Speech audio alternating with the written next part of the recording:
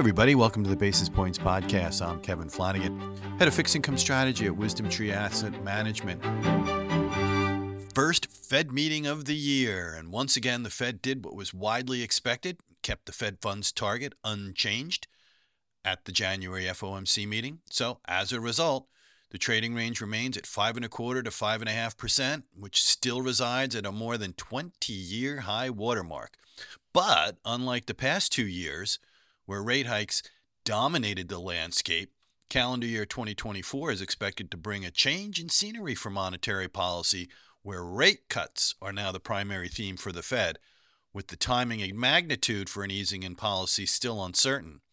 Now, the money and bond markets have been harboring optimistic expectations on the rate cut front, but as of now, the Fed seems to be saying, not so fast, my friend.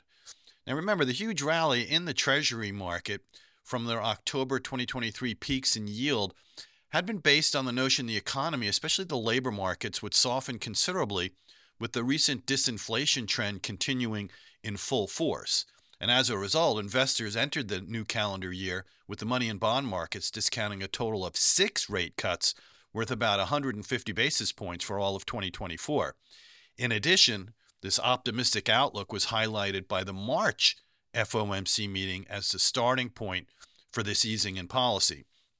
Now, in my opinion, that's left Treasury yield levels in a somewhat precarious position because the market's pricing mechanism has essentially left no room for error. And as we found out through economic reports released up to this point anyway, the market's narrative has been under some challenge. Now, there's no doubt the voting members have now placed their decision-making process in a more balanced position between their dual mandates of employment and inflation.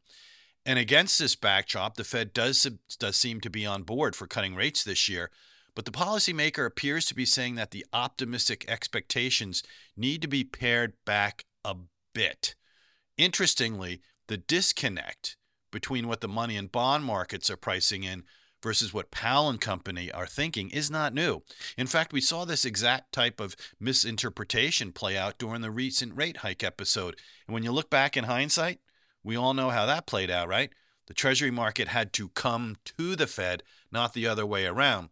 And at this juncture, unless the economy/labor market falls off the cliff, it seems likely this is how the current situation will also conclude. Now, also keep in mind quantitative tightening, QT. And the lion's share of attention is laser focused on the Fed funds rate outcome, and rightfully so. The Fed's balance sheet, though, will more than likely also come into view later this year. Now, an imminent end to QT does not appear to be on the table just yet, but reducing the pace of their balance sheet runoff looks like it will become part of the monetary policy landscape later this year as well. So what's the bottom line? Although the overarching outlook for fixed income in 2024 is centered around rate cuts, we still haven't solved the timing and magnitude question. These unknowns will no doubt continue to create an elevated volatility quotient for treasuries until some clarity comes into the picture. So with that, I'm going to sign off. Have a great rest of the week, everybody, and be well.